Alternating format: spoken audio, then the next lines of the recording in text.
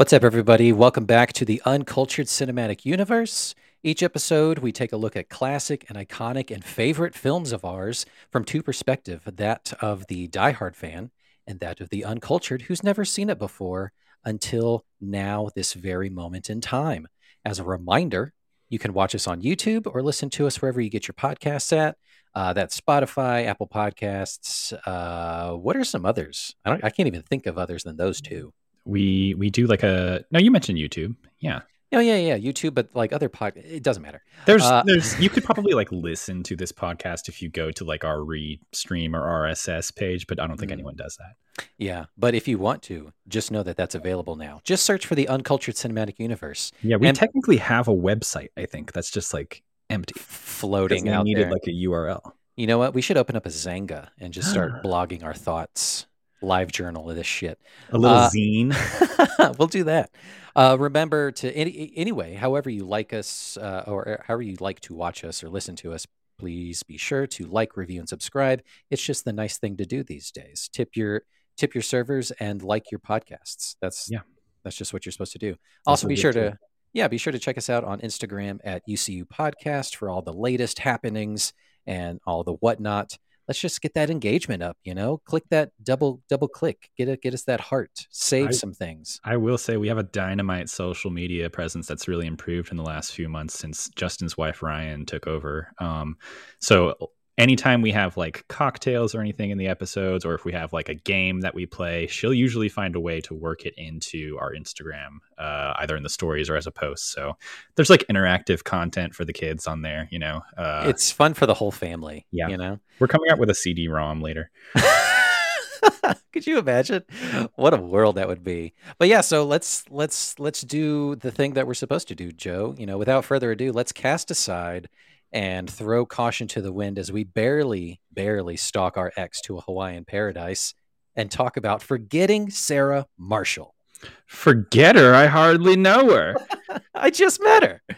What a fun time this movie was. This was my pick for the month of August. Mm-hmm. We are talking about summer vacation flicks, or just like vacation flicks with like feels of, the summer heat, going to an exotic place or just someplace that's not home.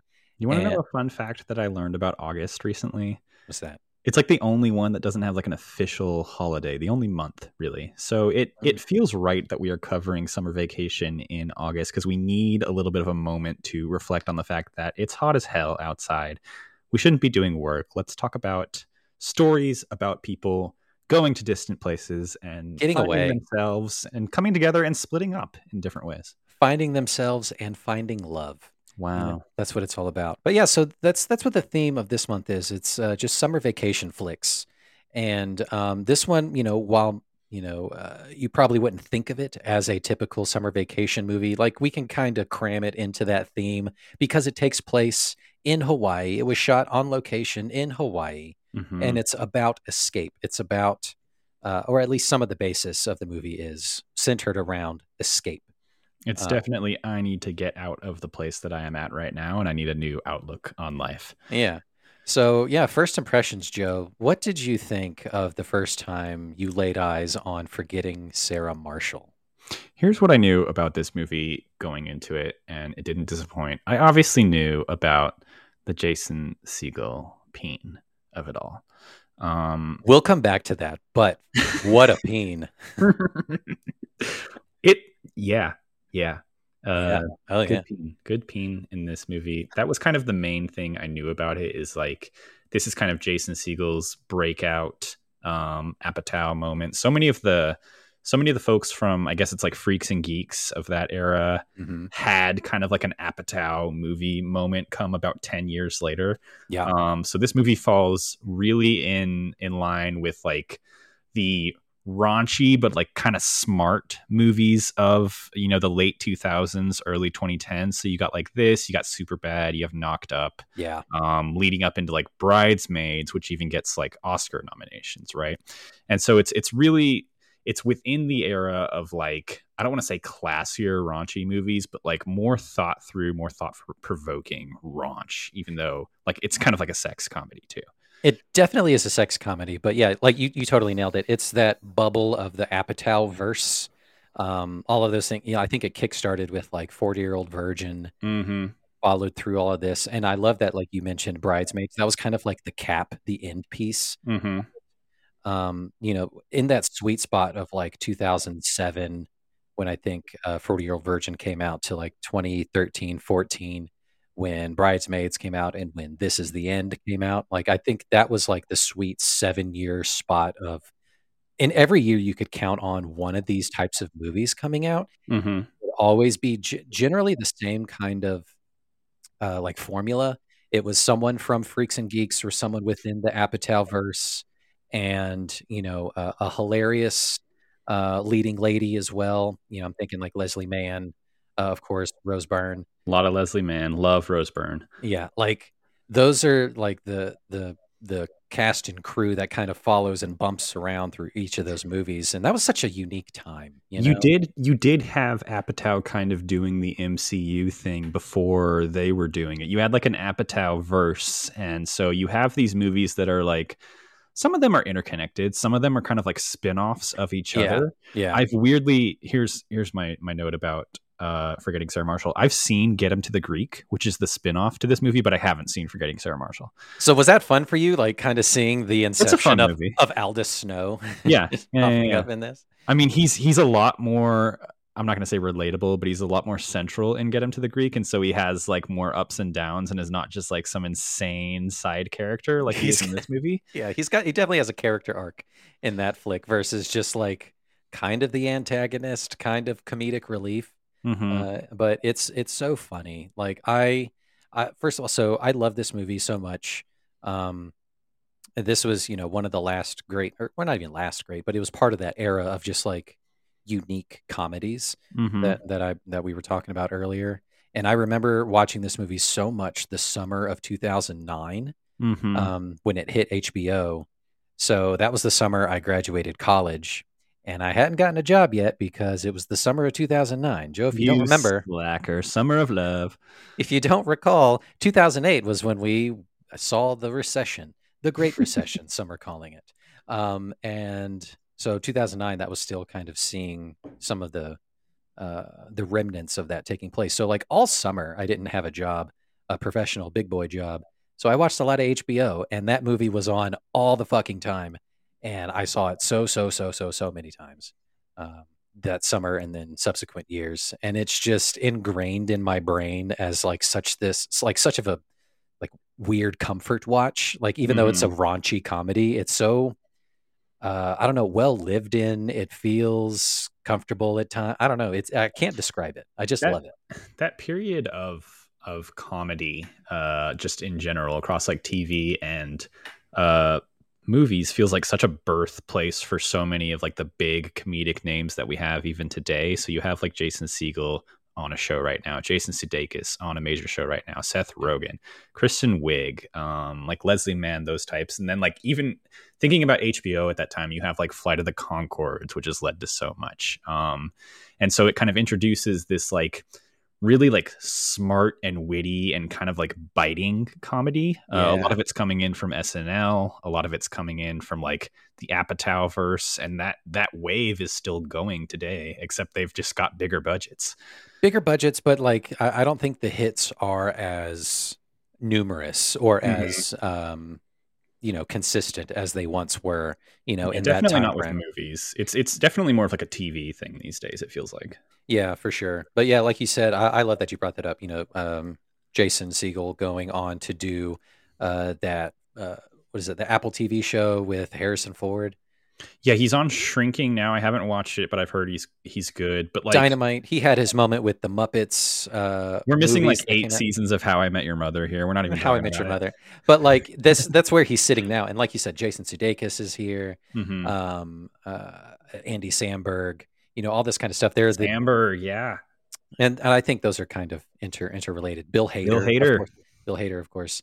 So like it's a great cast of characters who kind of bounce back and forth, and it's just like a primo, lovely set of improv comedy, like you said, like biting, raunchy comedy, Hmm. but also there's like some heart to it, as well as just like smart, hilarious delivery.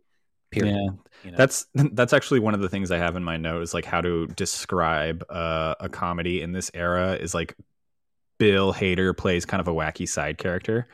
So you have Yeah. this movie, he's in Superbad, I'm pretty sure. And he's a cop. Yeah. He's a cop in Superbad.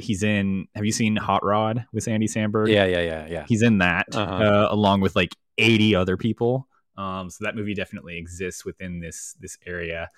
And so you have like this universe of comedy at the time, and then the only other outlier that I think was kind of like the challenger for like raunchy comedy that everyone was obsessed with, like in my high school days, was like the Hangover movies. Oh yeah. So you have those kind of happening in tandem here as well. Mhm.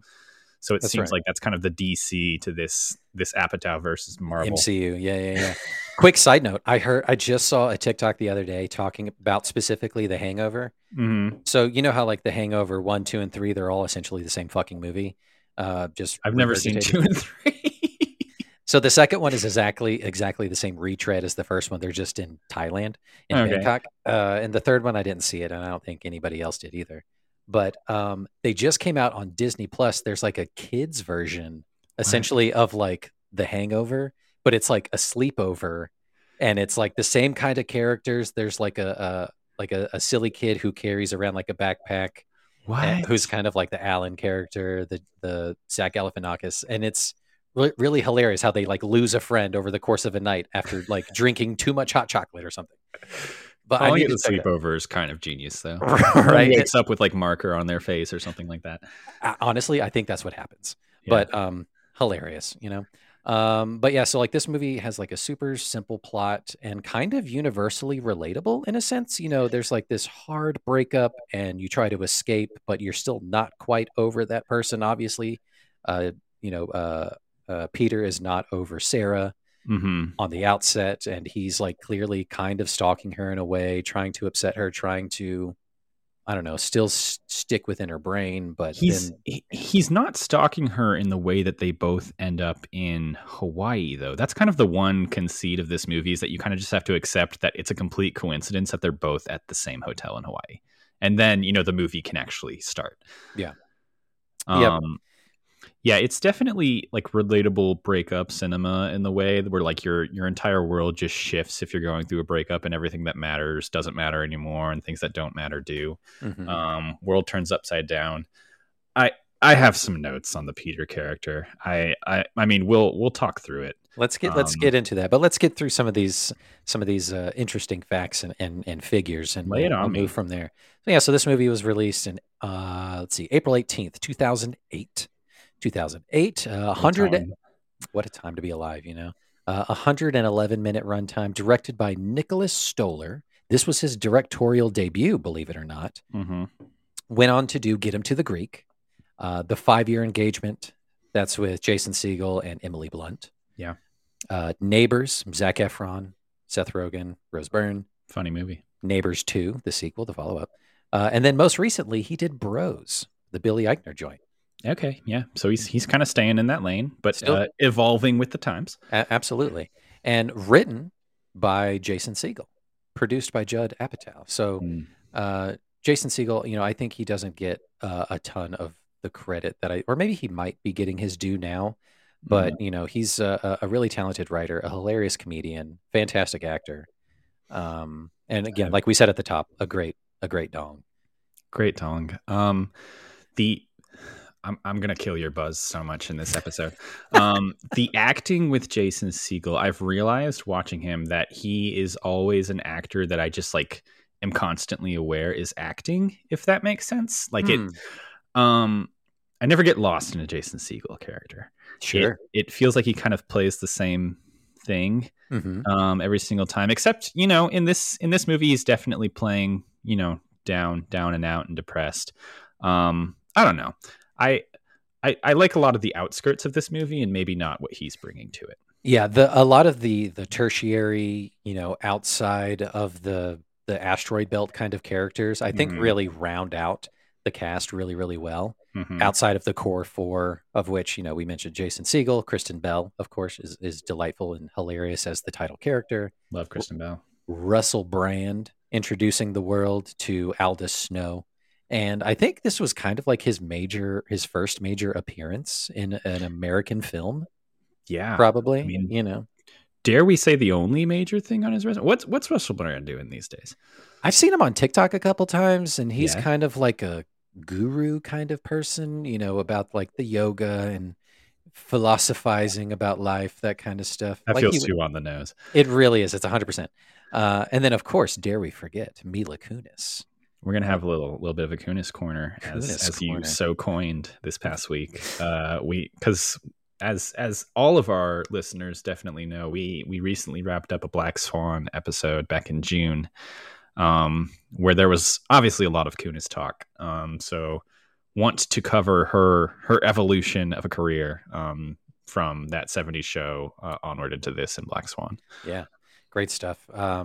But yeah, so this I mentioned, you know, this movie was filmed in Hawaii on Oahu at the actual Turtle Bay Resort. There is a place called the Turtle Bay Resort. It's amazing. A nice place. It looks great, doesn't it? A fair bit of improv made its way into this movie. About 30 to 40% of the dialogue is improv.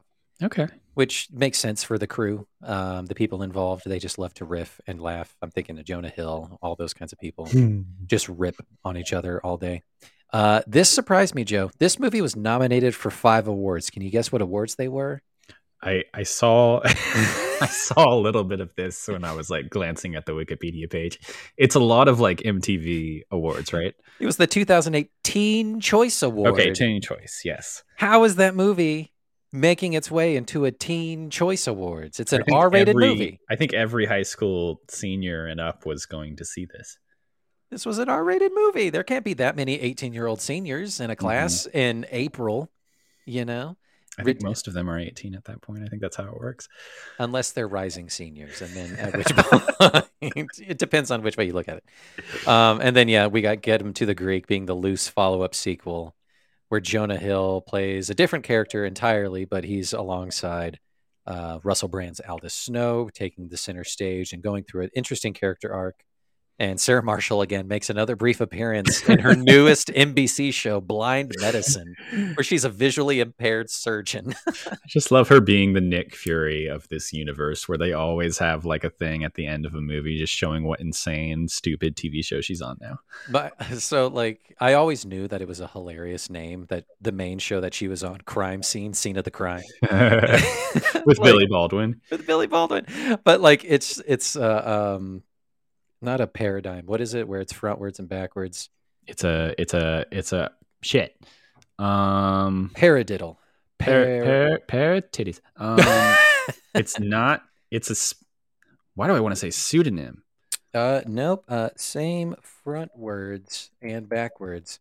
Palindrome. That's what palindrome. God. Yeah, that's what we're looking for. Palindrome, essentially, crime scene of the crime. That just cracked me up this time. And then, yeah, like you said, there's kind of like the mid-credits scene of her new show, Animal Instincts, with Jason Bateman, where she's an animal psychic. It's so hilarious. It's so like what a choice! What a choice. Yeah. So let's jump into the trailer, and then we'll kind of go from there, and we'll just talk through some things. Yeah. Hey, you got here fast. I got a surprise for you. Peter, as you know, I love you. Are you breaking up with me? Pete, are you, We're leading different lives. It's like you're standing on the dock and I'm in the lake. Sarah, I swear to God, I'll jump in the lake like a merman. Do you want to put some clothes on? Would you like to pick out the outfit that you break up with me in? Sexy crime fighter Sarah Marshall's been spotted cozying up to singer and notorious Lothario Aldous Snow. She's dating somebody. And until I do the same thing, I'm gonna feel like I want to die. Hi. Hi. Hi. Hi. Hi. Do you mind not saying that? Do you want to gag me? Kind of now. I had sex with this woman who I barely even know. I'm really scared that I have an STD, Doc. Peter, I'm a pediatrician. Have you noticed you're sitting on a fire truck? Everywhere I look, I'm reminded of her. Why don't you go on a vacation? I could go to Hawaii. Welcome to Turtle Bay and enjoy your stay. Peter, what are you doing here? Came here to murder you. This is a disaster. Go someplace else. I'm not leaving here. It'll look like I'm running away. Wait, why are you whispering? You're not following them, are you? Get out of there! Peter. You okay? That hurt, but I know Sarah, and I'm pretty sure I just ruined her day. I'd like to grab some dinner, please. Is your girlfriend joining you? No. You just by yourself? Yeah. Do you want like a magazine or something? It's gonna be boring. I just would be so depressed. Wait. Why don't you come over and sit with us? Did you see her boyfriend? He is ridiculous. I like her hair. I wonder if the carpet matches her pubes. This spring. Get out of your head. It's really nice out here. Are you gonna jump or what? Come on, Peter. I can see your vagina from here. I'll jump. Universal Pictures presents. My homie over here on this honeymoon. Are you given to a hard and rough? The wife wants me to do certain things. No. God would not put a playground next to a sewage system. A comedy about getting left behind. You need to get back on that board. Oh, wow, you got coral on your leg. Can you get out of my leg, please, hotel man? You sound like you're from London. And coming out ahead. I think it's good you're getting out there. I think you need to move just a tiny bit further away from the microphone. No, closer. Oh. Now a little further. Okay. Closer. And then... Oh, I know what you're doing. You stop that. Forgetting Sarah Marshall. That's a great necklace, Liz. Did you have that a second ago? Oh, that's gross. Hey. It's an all right trailer. It's an all right trailer. It Not makes bad. it seem way more like mediocre and like middle of the road. No. It's good. That actually pulled it together a little bit more for me. Like it's a movie about getting over your ex after a breakup and how they always seem to pop up in your thoughts, except this movie, the ex is physically popping up in front of you. Correct. And so it's like, what if in this crazy location you still had to deal with your ex in both situations? Yeah, your ex on both sides and the man who has successfully cuckolded you for a year. Cuckold. Speaking of cuckold, you wanna cheers our cuckold beverages? Please don't ever start any sentence with "speaking of cuckold." So check this out. I got I'm calling this the penile colada cocktail. Oh God. It's my God. It's okay. the banana with the lime on top when he's drinking all those cocktails. And it's essentially just like a pina colada. It's rum and pineapple juice and some of my kids' fruit cup and ice, lime. It's great. I don't know about having a banana in a cocktail like that. It seems like it would. Is it disintegrating like very quickly? What's the deal? No, it's remaining firm, Joe. It's firm as heck. Look at that thing. Justin's holding a banana that has a thing on top that makes it look like a penis. Like a peen. This is our sex episode, everyone. My cocktail, I told you mine was a little bit of an obvious choice. I'm calling it a breakup on the beach. So it is sex on the beach, except it's a little bit sour. Because instead of peach schnapps, I'm using sour apple schnapps. Amazing. So I have 1.5 ounces vodka, 1/2 ounce of sour apple schnapps, 2 ounces of orange juice, and then 2 ounces of cranberry juice with an orange wedge for garnish. Amazing. That sounds delightful. What does it taste like? Does it taste like sadness and pretty revenge? great. It's got a little bit of a sour in there because it's not as great as Sex on the Beach. It's true. But the real story here is that I bought they only had one size of sour apple schnapps for when I did my social network by the song Appletini. Yeah. So I have been trying to work that into every cocktail since, and so I have noticed been making some appearances. I have noticed, and you know what? Also, hats off to you for actually using real measurements. Yeah. Instead of just parts. Instead of just vibes, Justin. Yeah. How is anyone going to remake yours? One vibe of this, and a couple vibes of that. Two shakes. Pretty good though. Yeah, it sounds very good. tasty. Yeah, I like that we went with the beachy vibe, the location vibe of drinking a resort beverage. You know what I realized when this episode started too? Like our our surf rock style intro is finally like matching. It's on theme with 100%. It definitely is. It's definitely Beach Boy vibes with an ounce of depression thrown in. Yeah, a little bit of modern day depression breakup stuff. I love it so much. It's great. You know, I got the same vibe as we were doing the intro. So let's kind of take a deeper dive in here. Let's talk about like what makes this movie a successful comedy, and then I want some of your arguments. So obviously being on location, I appreciated that. Learning that fact this go round, that like, you know, they could have done it anywhere. They could have been somewhere in SoCal. Green screen, they could have done that, but I appreciated that they actually did it on location, like Adam Sandler does. You know, Adam Sandler, the king of making movies to take a vacation. Absolutely, yes. You know, even though like this one stays essentially in one spot the whole time, which is the resort, you don't get the full sweeping majesty of the island of Oahu or anywhere else in Hawaii that they may have traveled to.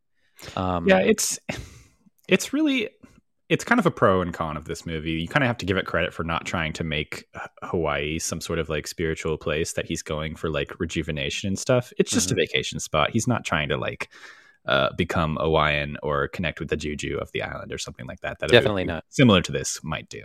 Yeah, and then you know, meeting Mila Kunis's character, she is, you know, someone from the mainland who moved out there. You know, she's not someone who grew up or was born on the island, which is an interesting approach. You know, kind of makes her a little bit more relatable to him, I guess. It would have been interesting if you went with someone who was born there natively, but you know. But yeah, Kristen Bell, this is a delightful role for her. Again, I think this kind of introduced a lot of people that didn't know her from her TV show days. Veronica Mars. From Veronica Mars, yeah. Where she, you know, cut her teeth on, you know, the silver screen, as it were. So she's hilarious in this, even if, you know, she's kind of a villainess. She's definitely made her name as like a kind of a biting comedy type person. She's always kind of like a smart, she's got the comeback. She's never going to play like a bimbo in any way. And so this film definitely uses that to its advantage, because she's like you're saying, she's arguably in the villain role, but she's got a little bit more depth to her. And part of my, like, I literally have like pros and cons of this movie listed out, and like my biggest pro of this movie is that it really starts to dive into her character in the middle. Like it introduces kind of the idea, like she's going through a crisis and she has to kind of hang on to the spotlight as a celebrity who's a bit of a flash in the pan on this show that is popular now but might not be popular later, and maybe just got canceled. Yeah. And so I liked what the movie seemed like it was doing in the middle there, like how it seemed like it was opening with Jason Segel's character and making it seem like his movie, but then giving her a little bit more time on her own. I just don't like how it kind of throws that all away almost immediately. Really? Yeah. Of how the humanizing her towards the middle of the movie, of like kind of breaking down some of the stuff. They're still talking to each other when they run into each other on the resort. But you know, she kind of has that like come to Jesus moment of just like, oh shit, I really fucked up. And Peter, I really, really miss you. And you know, Peter is weak in that moment and tries to seduce him. And then the last thing he says to her, which is my favorite thing that he says, it's the last line that they have together as characters. And he says, "You're the goddamn devil," which is such a powerful thing to say to somebody, and then never see that person again in the rest of the movie. Yeah, it is kind of like the ideal version of a breakup. Like I am so completely done with this person that I feel no attraction to them at all. And here I can prove it. And let me cap it off by just like saying what I want to say to them. Yeah, it's great. It's powerful. It's powerful in that way. But yeah, let's. I want to hear some more of your pros and cons, and we'll just battle them out. Do you want me to? We keep forgetting to do the plot description. Should I do a plot description? Oh my God, you're fucking right. These last few episodes, it's been like 50 minutes in, and we're like, should we maybe talk about the plot of this movie? We kind of should. We should do that. We'll do stopwatch, and I'll give you a minute to give me the plot of Forgetting Sarah Marshall. When your mark gets set, go, Joe. Okay, Forgetting Sarah Marshall is about a guy named Peter who is a composer for a hit TV show that stars his girlfriend. His girlfriend is Sarah Marshall. She breaks up with him, and he becomes like a sad sack who goes to Hawaii to kind of get away from it all and maybe find himself. Instead, he finds Sarah Marshall there. She's there with her new boyfriend, and so they have a lot of awkward encounters. Meanwhile, Peter starts to have romantic feelings for the front desk person at the hotel, played by Mila Kunis. They kind of have a lot of back and forth where she's kind of hesitant to date someone, and then she starts to have feelings for him. She encourages him into his musical pursuits in a way that Sarah Marshall never really did. They have more awkward interactions with Sarah Marshall and her new boyfriend, who's a rock star named Aldous. Sarah Marshall eventually realizes she's not satisfied in her career or with Aldous, but it's too late because she can't get Peter back. And then Peter leaves Hawaii after almost cheating on Mila Kunis, kind of cheating on Mila Kunis, and she follows him back to California, I guess, and they get together after he does his Dracula musical. Amazing. I kind of lost the plot towards the end there, but it's fine. You get once you hit the 30-40 second mark, you kind of you're in your own world. You've already made your bed. I want listeners who have to like listen to us do plot descriptions every single episode to try it sometime, because you literally, when you see a stopwatch in front of you, you forget how to say English words. Oh yeah. Once we get to like our 40th, 50th episode, we'll have we'll have someone call in. Yeah. And if they can successfully, subjectively do the plot within a minute, we'll give them something. Yeah. Yeah. We'll have 50,000 listeners by that point. So by that point, easily. We'll have a large pool to pick from. We're on episode 24.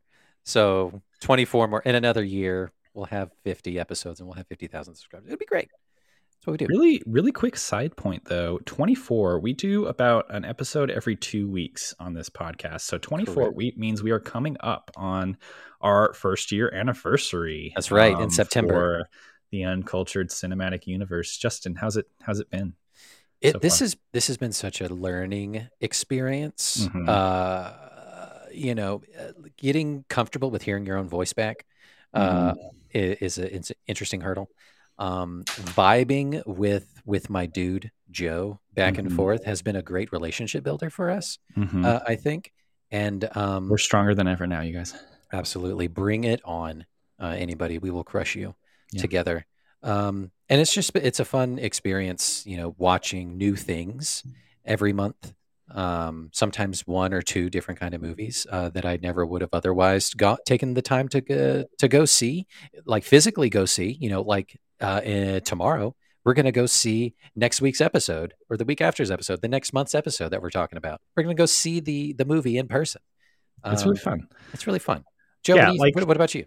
The big thesis of this podcast that we always try to describe, it's really simple. It's just we are showing each other movies that we like or that we want to talk about, and it's really just trying to capture the magic of talking about a movie with someone who's just experienced it for the first time. Yeah. It's the simplest of all concepts, which makes it hard to describe in our podcast byline.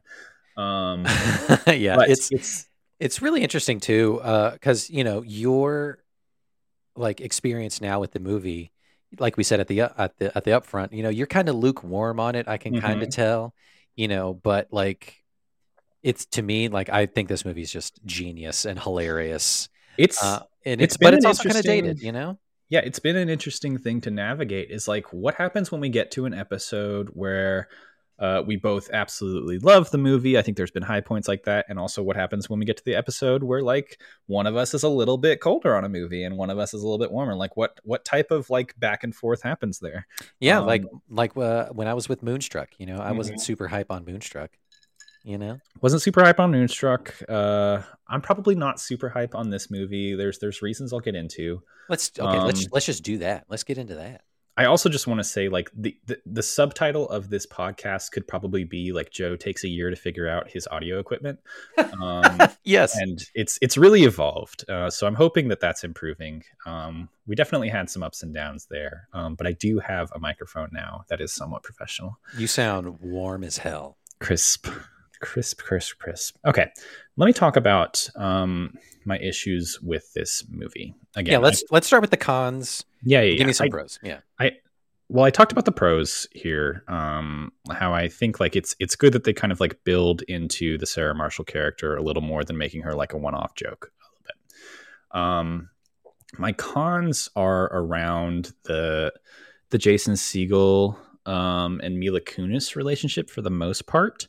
And this is a little unfair because it's looking at it from like a 2023 lens when maybe this would have been like more groundbreaking in 2008, but it almost feels like this movie would be more interesting from almost anyone else's point of view except for him, just because like he's kind of a sad sap in the middle of it. Sure. And again, like we have the vocabulary to talk about this right now, so it's a little bit hindsight is 2020, but like the Mila Kunis character is very much like manic pixie dream Kunis, you know? Yes. So okay. like she literally comes into the story and it's like she exists to help Jason Segel's character fulfill his destiny. Basically, she doesn't really have any wants or needs of her own. She's got a lot of like a vibe about her. She very much like opens him up to the possibilities of like, this is what freedom can look like. This is what like I'm in a relationship with Kristen Bell can look like. And she shows him like a wild side, but like it seems like her entire narrative arc is just like helping this man become better and fixing him at the end of the day, even though like she has like some funny comedic moments and she's given a little bit of depth in terms of like she doesn't mind her place in the world right now, even though she's just like working a 9-to-5 job in Hawaii. And she's not like some great actress like Kristen Bell, great actress, great big Hollywood star like Kristen Bell. And she seems to be okay with that, which makes it weird on my end when like the big resolution of her story is that she's finally doing what everyone wants her to do and going to school on the mainland, you know, like that. And we're supposed to like feel great about that. It's just like, I almost wanted her to just like be okay with her lot in life. That sounds weird. Yeah. Like, of not, going back to the mainland to do the thing that you said you were going to do because of a guy, because of someone else, you know, because she's very independent. And I do think that was kind of groundbreaking at the time because she was like not over the top Zooey Deschanel manic pixie girl dream. No. She was just grounded, real person of just like, hey, you don't need to dote on me. I'm not that kind of girl. She's very free. Like she's like, I came to this island for a guy and we broke up like 2 weeks later and I'm just like making the most of it. And I like it here, you know, and I think that that's kind of refreshing and unique. You know, that I don't think that she is just playing a part to get Peter to the next step. She does do that, but I think she's still very much her own character, except like you said, at the end, it kind of does kind of go out the window because she's like, I came to see your play and I'm also looking at schools because like, whatever. I think that this movie, one of the biggest problems about this movie is like its conclusions just aren't as earned as they could be. So like it seems like it has to wrap things up pretty quickly because like Jason Segel's character Peter is on the island and he's kind of like been dating Mila Kunis's character for just like a few days, but they're having a good time. They're building a relationship. And then he has the moment where he essentially goes back to Kristen Bell's character and they start almost having sex and he realizes he's not really attracted to her, even though he does like heavily make out with her. And then like it becomes almost like an immediate thing that Mila Kunis has to be okay with and forgive, which is weird on my end. Like it's people almost start like guilt tripping her into forgiving him for it. The word blue balls are mentioned. I don't know. It's weird. That part doesn't play as well to me these days now because she is absolutely justified in being like, tell me exactly what the fuck happened. Mm-hmm. And you need to leave right now because that's not okay. Fuck that. You need to leave. And everyone else is like, come on, he tried, you know, like he got the picture of your nipples off the wall. Yeah, like cool, but like like come on. So yeah, I totally agree with you. I don't appreciate the guilt tripping of it of like no, her feelings are valid too. Like he fucked up and which he did what he should have done. He left her alone like she told him to. He told her right away. Yeah. And he told her right away. And I don't know who sent her the invite to the show. Had to have been him, or maybe one of his friends. Who knows? I think it was maybe him. Yeah. Yeah, but just like, hey, remember the thing? I'm doing it. So I mean, there's kind of a redemption there too. But like, I agree with you too that the ending is very rushed. He doesn't have a job. How's he doing this? They didn't answer that question. The arc is there, and it makes sense. Like the idea of like him breaking out of the confines of his relationship, but also like his job to do what he really wants. It's all about like him finding who his best self is, which is great. And so he does this Dracula show, which is an annoying show first and foremost, but it's also funny. You shut the fuck up right when now. He that sings, show is delightful. It is annoying to me, but I'd watch it, you know. So he kind of is inspired by Mila Kunis to do what he really wants in life and do this Dracula puppet show, kind of like an Avenue Q style thing. And so that's where we end up. It's just a matter of like the tempo at which they get there is kind of weird, and the way that they try to like redeem versus like shit on and sexually humiliate the Sarah Marshall character was a little bit too up and down for me. I totally understand like what they're doing and what they're hoping to say there from like a comedy standpoint. Mm-hmm. I don't know. I think in a movie now, it would maybe spend a little bit more time with the female characters in this movie and give them a little bit more of like an individual arc that is centered around him. They kind of hinted at some of it, right? Which would have been great to dig more into, you know, the humanizing and humility of Sarah Marshall in the middle of realizing like, I don't want to lose the starlight. I'm very young. I don't know what to do now that this job is done. And then also at the same time coming to a head. Like, I really wish she kind of would have dealt more with the consequences of her actions, of what she did with Aldous. Forgiving Sarah Marshall. Oh, that's the sequel, Forgiving Sarah Marshall. Oh my God. But then like that whole argument does topple in on itself because it's revealed like she was cheating on him for a year before they even broke up. So like what are we even talking about here? What are we even doing? And then digging more into Mila Kunis's Rachel character of, you know, what's more of that backstory there? You know, who even is this super cool raven-haired girl who from the mainland who's just so tan in this movie, so fucking tan? Like at the very end when she's back in LA and she's got that leather jacket on and she's just so dark. She's like so tan, which makes sense if like you work in Hawaii and you're coming from Hawaii. Let's have a little Kunis corner though. Let's dive into the Kunis corner. She is cool as shit. Mila Kunis is so great. She's so effortless. Even in a role where I think she's being like underserved like this, endlessly watchable as a character. Like I'm never like bored with what I'm seeing on screen. Yeah, she definitely harbors some of the adjacent energy to a manic pixie girl. But it's different because it's independent, strong woman in a sense who knows how to have fun. Who is, you know, confident in her skin, confident in her choices, you know, staunch in her friendships, all that kind of stuff. Loves the Smiths. Loves the Smiths, man. I don't know. That's a manic pixie thing. Morrissey is just like, do it. Tell me more. Tell me more about Kunis. What are your thoughts on her in this movie? I like the arc that she's been on. Anytime you have like Family Guy going on and bankrolling you for 20 years, you got to hold on to that. And she has. She has. She's smart. She's played it real smart. Like I wish I had a Family Guy where it's like I go into the booth for a week once a year and then like say a couple lines, add a couple more zeros to my bank account, and then get to pick and choose what movie I get to make next. Yeah. She plays kind of the same sort of character from Black Swan in a sense.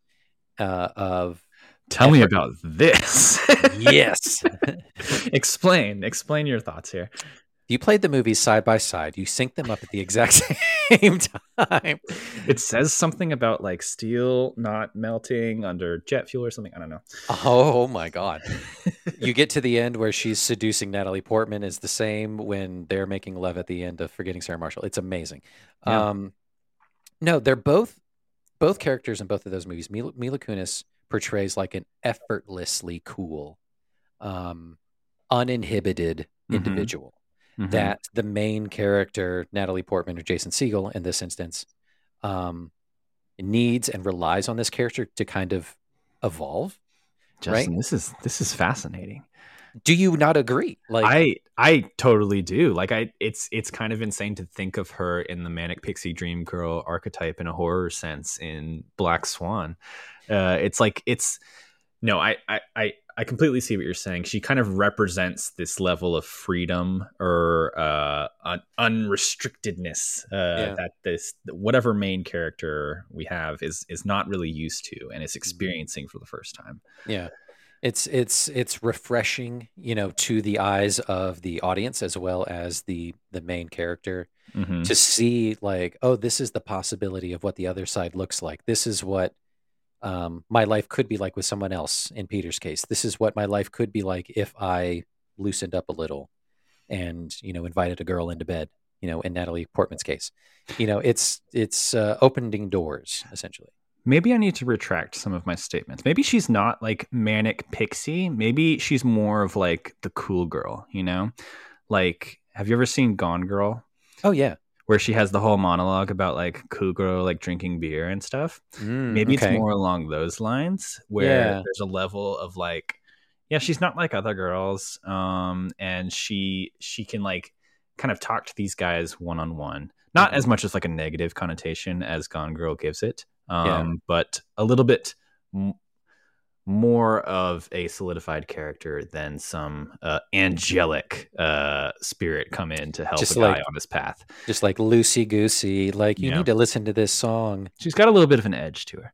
Definitely an edge. She's wielded a knife and like threatened somebody with it. You can tell. Yeah, which is weird because you think about like Kunis these days, and she's stuck with, at least in the movies that I've seen, she's stuck with comedy. So movies like the Bad Mom movies that she's been in, and the Spy Who Dumped Me, she's kind of playing more of like a square character at first who learns how to open up in a lot of these movies. Kind of the reverse. It's like she's in a different lane, still operating in these kind of like raunchy, more R-rated comedies. But she's Uno reverse trying herself. a few different angles. Yeah. Gave it the old Uno reverse card to herself. The old Uno reverse. Kunis is fascinating. Yeah, she is dynamite. This time frame of her, coming off of that 70s show and into feature lengths and stuff like that. And I think I said in our Black Swan episode, her role in this movie got her the Black Swan role. Really? I think so. I think I said that. You can kind of see it. Like she's kind of like the cooler version to Kristen Bell's Sarah Marshall. Watch. We're gonna do this thing, and we're gonna make a supercut later. I'm gonna reference the exact episode, and we're gonna pull in the clip here, and then it's gonna play, and then I'm gonna say like, "See, look, Joe, I did say that." Or, wow, it just played, and you were just right. Or we'll do the opposite and be like, "Okay, so maybe I didn't say that. Maybe it was the opposite, or it never happened." It's very much the energy of like Dr. Hammond in Jurassic Park, like talking to himself in the presentation on screen. Oh, I have lines. Yeah. Yes. Oh, hello there, Mr. DNA. I love it. Any more cons that you think to this movie? I think they're totally justified. Like the ending's rushed. Some of the stuff isn't earned. Some of the character resolutions are kind of like, I don't know, backhands to where they kind of were going with them. I don't know. What else you got? No cons. I think, again, like I think it does better than some of the movies in the time at like not making Hawaii a magical place for renewal. Instead it's like, here's all the shitty stuff that can actually still happen in Hawaii if you bring it with you as baggage. It's true. They do get into some like shenanigans. I think you have like the wacky side characters again that come with a typical movie like this. So you have like Kenneth from 30 Rock trying to figure out how to have sex with his wife for the first time. You have Paul Rudd kind of popping in and out almost contractually. Like he has to be here being for like 5 a crazy minutes. Paul Rudd character. Yeah. So like those work for me. I think it's fine. You've got like a supporting cast like any movie like this would have. Again, I think I'm used to Kristen Bell having more of a central character energy and really like being able to flex her comedic chops in something like The Good Place. And I was wanting that energy here, but maybe that's not really fair just because she wasn't really at that point in her career during this movie. And so maybe it does make sense for her to play this kind of more unrelatable, not as great. Not as great, kind of good character. Yeah. Even though she is a bad character, essentially, in The Bad Place. Or in The Good Place. She's a total dirtbag in The Good Place, yeah. Yeah, but she still has her redeeming qualities because she's Kristen Bell and she's cute as hell. Mm-hmm. But yeah, I would love a redemption sequel 10 years after the fact, and we'll call it Forgiving Sarah Marshall. And she can be Sarah Marshall. And she can be the central character. It's like a hard drama too. Ooh, it's like up for Oscars. Yeah, like it opens on the funeral of Aldous Snow. Like he overdosed, and it's just it's very somber, you know. It's them all coming back together for the funeral. Oh, and they have to fly his ashes overseas, like hilarious. And then it's breaks out on the plane. Oh my God, could you imagine? And it turns into an action adventure kind of thing, like a Uncharted kind of thing, where it's a survival movie now. They crash in the jungle. Yeah, that'd be great. Foraging with Sarah Marshall. I don't know. There's so many things you can do here. Oh, I know. Verbing. Yeah, verb. Sarah Marshall. Finding Sarah Marshall. Oh my God, that's the threequel. That's the final ending piece where she finds herself. Oh my God, it's like Live, Laugh, Love. No. What was the one with Julia Roberts? Eat, Pray, Love. Not Live, Laugh, Love. We're so good at coming up with sequel names for the movies that we cover, for sequels that like don't exist yet. I should start making fake posters and inserting them into the point where we talk about it, and that'll be a highlight reel. We're really coming up with like different little inserts that we can make on the video. See, okay, so once we reach 50 episodes and 50,000 subscribers and all that kind of stuff, and we can do this full time, we'll have a full-time multimedia team, and we can shoot our own like fake trailers and stuff. It'll be great. Yeah. And with the power of AI, we can overlay Kristen Bell's face on your face so you can do the motion capture. It's timely, yeah. It's perfect for it. Okay, so also speaking of timely, we probably should have said this at the beginning. Condolences to everybody in the Isle of Maui that is on fucking fire. Yes. The planet is burning, and it is all of your parents' and grandparents' fault. We're not feeling great about the fires in Hawaii, even though we are talking about an episode that takes place in Hawaii. Correct. Quick disclaimer. We'll cut this and put it at the beginning of the episode. Yeah. But yeah, donate now whenever you can. Cool. Let's talk about some iconic lines and scenes, and then we'll get into final thoughts. So you mentioned Paul Rudd. I love his just like standard fly in and out, say anything hilarious that comes to his mind. He has all the great lines. You sound like you're from London. When life hands you lemons, just say fuck the lemons and bail. Like he's got some great stuff, man. Paul Rudd has got a Paul Rudd. I did laugh at like, I wonder if the carpet matches the pubes line. It's so good. I love Peter's impression of Samantha from Sex and the City when he's getting drunk at the bar. Just, I'm Samantha. I'll have sex with anyone. That's what I think of anytime I see Sex and the City. Yeah, his last line to Sarah, "You're the goddamn devil," I think is genius. That's the last exchange that they have as characters. Mila has so many great just interactions. She has really wonderful scenes. When they're on the beach, going to that after party, like it's just great stuff. What are some standout things from you? I think Jonah Hill being such an agent of chaos in this movie, but like so low key that you kind of forget that he's in it. And he's just obsessed with Aldous Snow. He works at the hotel. He's obsessed with Aldous Snow, and therefore has like this like aggressive attitude towards Peter almost by default because he's not Aldous Snow. Mhm. And so there's a hilarious scene where like Peter sits down with like a full plate of food from a buffet, and Jonah immediately comes by and like he's like, "Are you done with this? Can I take it?" It's like, I literally just sat down. Okay, I guess I'll go fuck myself then. Just like, what? Oh, and then okay, so another favorite line is when Aldous is playing live and he's standing next to Jonah Hill and he's like, just went from 6 to midnight. It's just like, oh my God. Like such a great character choice to be obsessed stalker vibes, like murderish vibes. I think he plays like an absolute like straight man to Aldous Snow's character and Get Him to the Greek too, if I recall. Like he's completely different. Yeah. Yeah. So, any other kind of standout scenes, hilarious bits? So let's talk about the music real quick. Mm-hmm. This movie takes you on a musical journey. There's so many unique pieces to it. Mm-hmm. There is the ominous tones that Peter provides to the show. Then which is just hilarious. It's just dark, bing, bong, whatever. He's just like doing background stuff for a crime show. Yeah, like hilarious. Law and Order.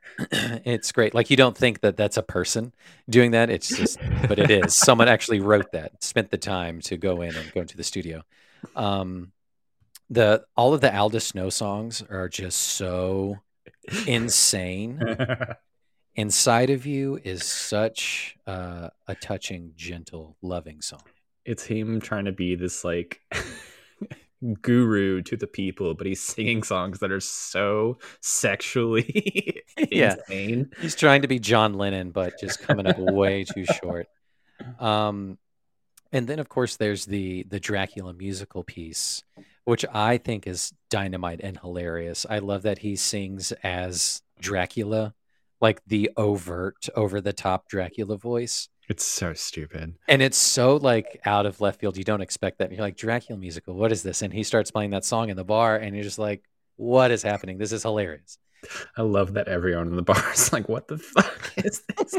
Do you know a fun fact that I learned? What did you know? That kind of like segues back to a recent episode. The puppets in the Dracula sequence designed by Jim Henson and company. Oh my God. I didn't know that. We love a connective tissue. This goes back to our Muppets Treasure Island episode. Absolutely. This goes back to Labyrinth. Jim Henson and company is still kicking. I love still that. Making waves. I thought that those puppets looked like really, really too well made. Yeah. They look really good. If you try and like pick apart, like how did he afford to do a production that intense on... Like they didn't show him getting another job, you know? So like, what did he do for money to be able to produce that thing? Yeah, the production value. It looks like, based on Bill Hader's presence, it looks like he has most of his friends in the play singing with him. So that's where he saved some of the money. But still, those puppets look like they are expensive as hell.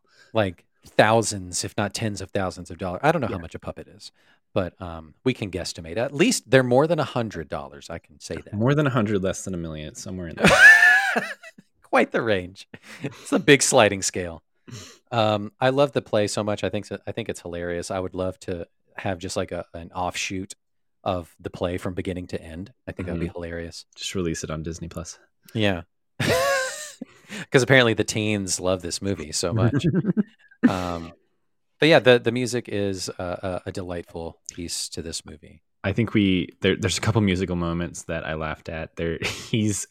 It's after he's broken up with Kristen Bell, and he's having to go back into the studio to record music for her show. So her face is like on the big screen in front of him, and he, instead of like doing his regular like crime music, he does like a Seinfeld riff. Yeah, that was funny. And then I think the movie, correct me if I'm wrong, it ends with a cover of "Nothing Compares to You" in Hawaiian. Double check. I think it does. I think it does. I think you're right. Yeah. I was like, what is playing right now? Yeah, I think you're right. Real fun. Which, rest in peace, Sinead O'Connor. Rest in peace, R.I.P.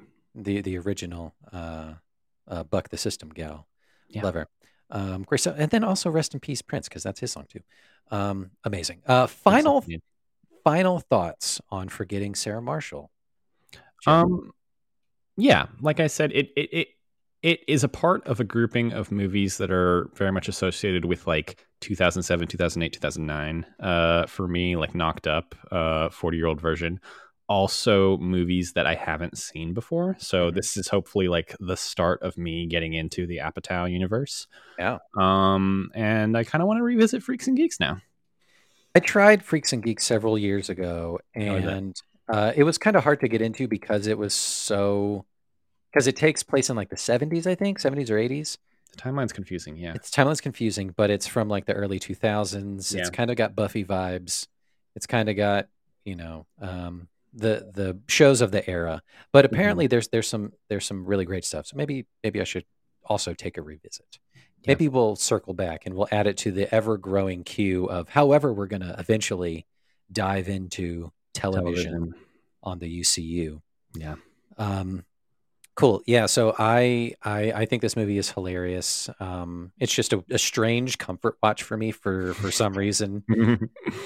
I was an unemployed schlub for several months, fresh out of college, and this movie just dug its way into my psyche for some reason. Like I just have unique shots just like singed into my brain from watching this movie so goddamn much. But yeah, I love it, and I'm glad you got to experience it. He's got a good peepee. Got a great peep. Love that peep. Which, like, how do you prep for that kind of stuff coming in to shoot? Like, you're doing it's the penis day. Are you ready? Do you fluff it up a little bit? I mean, like like it's a porn star. Like it's a. I mean, it can't be like, obviously it can't be like fully anything, but like you want to make it so it looks somewhat nice, I guess. Yeah. Judd Apatow's in the back. It's like, I don't shoot boners. Get this out of here. I don't think you can shoot boners even in an R-rated movie. No, I don't think so. I think you're right. Correct me on that. Listeners in overseas, if the rules are different, let us know. Cool. The rules are different in Europe. Just let us know. We'll come right over. We'll come right over. We'll let you know. Cool. So that was Forgetting Sarah Marshall, a movie that I think is hilarious. And so I wanted to take.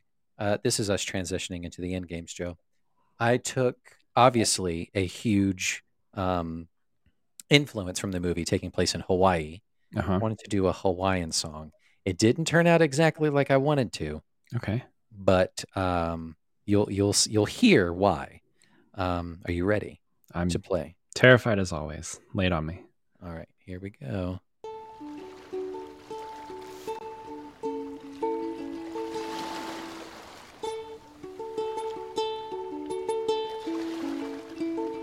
I tried really hard to make a super cool, unique in-game song, but that's really hard, Joe. When you want to do Janet Jackson on a ukulele, because that was my original idea, I was gonna call it What Have You Done For Me Lately, which is fucking hilarious. But that's really hard to do on a ukulele because that song has so much bass and groove and drums because it's Janet Jackson. And now I'm just stuck with this song and I don't know what to do. And everything is just so derivative and incredibly too simple. And I'm should kind of give up. But I should leave this to professionals. And we know plenty of professionals. We have our friend Matt, who is a professional musician. And he writes silly songs like this. But I'm not going to waste his time. And I'm just wasting my time and both of our times. But that's just what we do at the UCU.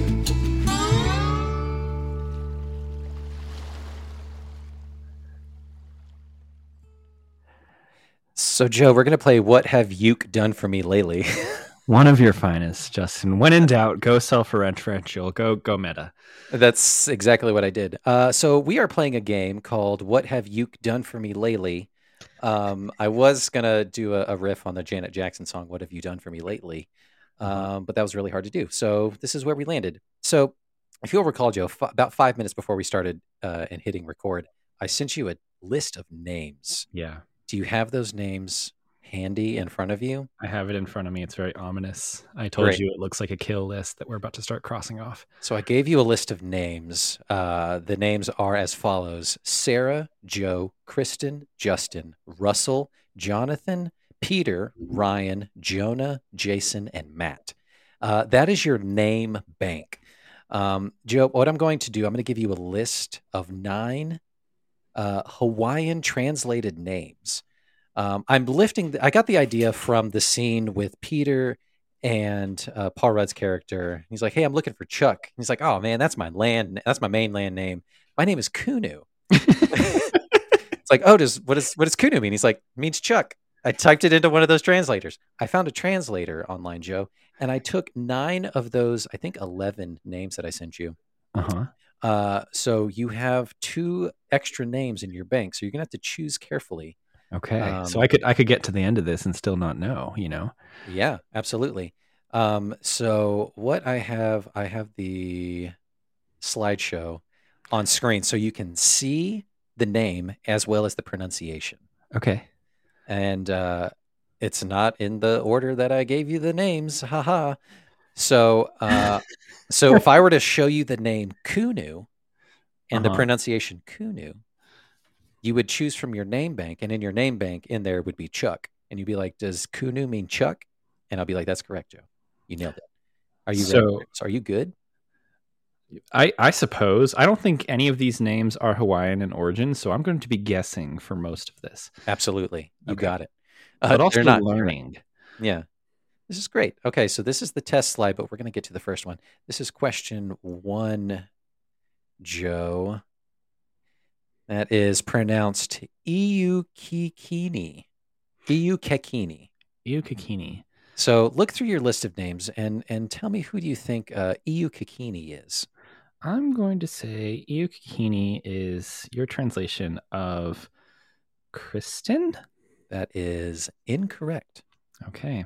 Lay it on me. All right, so you got that one wrong. Question 2. Here we go. We got Liana. Are you not going to tell me what Iukikini is? Should I tell you so you can know to cross that off the list? Yeah. Okay. Here. Oh yeah, that's right. I guess that would help. Iukikini is the Hawaiian translation of Justin. Oh. Yeah. I should have started there. You should have. All right. Liana. I'm going to say that this is the translation of Kristen. That is incorrect. Again. Shit. That is the translation for Ryan. Oh. Okay. You can notice a theme here, Joe. All right. Number 3. We got Iokepa. Iokepa. I'm going to go out on a limb here and say Kristen. That's wrong again. It's going to hit, maybe. Who knows? That's Joe. That's for Joseph. That's Joseph. I see what we're doing here. Okay. Iokepa is Joe. It's Joseph, yeah. That's good to know. Yeah. So if you ever wanted to move to Hawaii and change your name. I'm going to have to verify this translator source, but we'll see. Yeah. All right. So now we got Iyo Nakana. See, I know what's happening right now. I'm going to say Jonathan for this. Oh my God. You got it right. You got one right. Recognize the EO. Oh, okay. You know what? I knew you would catch on to that. That's great. Okay. All right. Number 6. We got Makayo. I'm going to say that is Matt. That is correct. Well nice. Done. Nice. Well done. Nice. M's matching up. You know, you love to see that happen. All right. Next, we have Kala. You know what? I got a weird instinct. I'm going to say Sarah. That is correct. That is a hot instinct you got right there. I'm on fire. You are on fire. Everything on red. All right. Next, we have Pika. Let's say Peter. You would be correct. Nice. All right. Here we are. 2 questions left, Joe. Only 2. Okay. Kilikina. I'm going to go with Kristen on that one. Okay, there you go. Finally, it pays off. Full circle. Yeah. Were you really worried that I was going to say Kristen for all the whole time? Yeah. Game? Yeah. I almost did. I'm glad you did. All right, Joe. And the last one, we have Iacona. I think this is Jonah. Incorrect. Oh, really? It's Jason. Okay. So, there's definitely like an I equals J thing happening here. Makes me think of Last Crusade, Indiana Jones, where he's like, It starts with an I in the old alphabet or something. Yeah, there you go. And then he falls through the floor. So you got 1, 2, 3, 4, 5 out of 9. That is a passing grade. Honestly, not bad because I was really, really guessing for most of that. That was really fun. Of course, we have Ryan to thank for that one. Always coming up with just dynamite fire ideas. She's the brains and the beauty. She really is. She really is. 100%. I'm not even joshing about it, or I coca about it. You're a simpleton. I am. Joe, that was What Have You Done For Me Lately? I'm going to say it again because I am so proud of that pun. Yeah. Cool. So last little bit, that was our episode on Forgetting Sarah Marshall. Joe, do you want to tease what movie we're going to go see tomorrow and talk about on our next episode? I'm very excited for this. So our August miniseries is about vacationing. It's about going to a different location and finding yourself. Summer vacation for the most part. And what is a better summer vacation movie? Probably a few, but like what's a more iconic summer vacation movie than the Lindsay Lohan Parent Trap, which Justin has somehow made it through life having never seen. Never saw it, man. So we're going to go do one of our favorite things, which is to go to a wussy event at the Plaza Theater here in Atlanta. And surprise, surprise, the showing of The Parent Trap is actually going to be attended by Meredith from the movie. Nope. So the actress who plays Meredith, we're rolling it back. Did she end up not being able to go? She's not coming. Yeah, because of the SAG strike.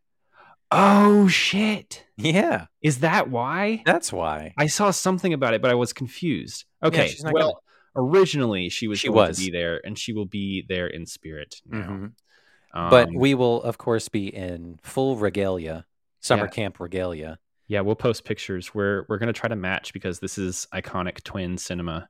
And so I'll be able to show Justin The Parent Trap, which is a bucket list item for me. And it's going to come to fruition again in person. I hope it lives up to the hype and the fervor that we saw with Moulin Rouge at the same Plaza Theater, a same wussy event. We'll see. Yeah, I'm really excited. That's tomorrow night. I can't wait. Very excited. And then what are we getting into in September? I don't think we've solidified what the fuck we're going to do. I was actually trying to think about that before this episode started. We're going to have to put our heads together because I know we have it written down somewhere, but we will definitely have more information on the September miniseries in our next episode. Because it is our 1-year anniversary. Yeah. So it's going to have to be something special and something different. Who knows? It should be themed around like one. We already did like firsts back in January. Yeah. I don't know. We'll figure something out. If you got any ideas, like a wedding movie thing. Okay, yeah. If you got any ideas, send us an email and we'll find it somehow, or shoot us a DM and Ryan will let us know. Yeah, eventually. But hey, thanks again for listening to the Uncultured Cinematic Universe. Catch us in the next couple weeks when we release Parent Trap. The fun never ends here. But yeah, we'll catch you guys later. Bye. Bye.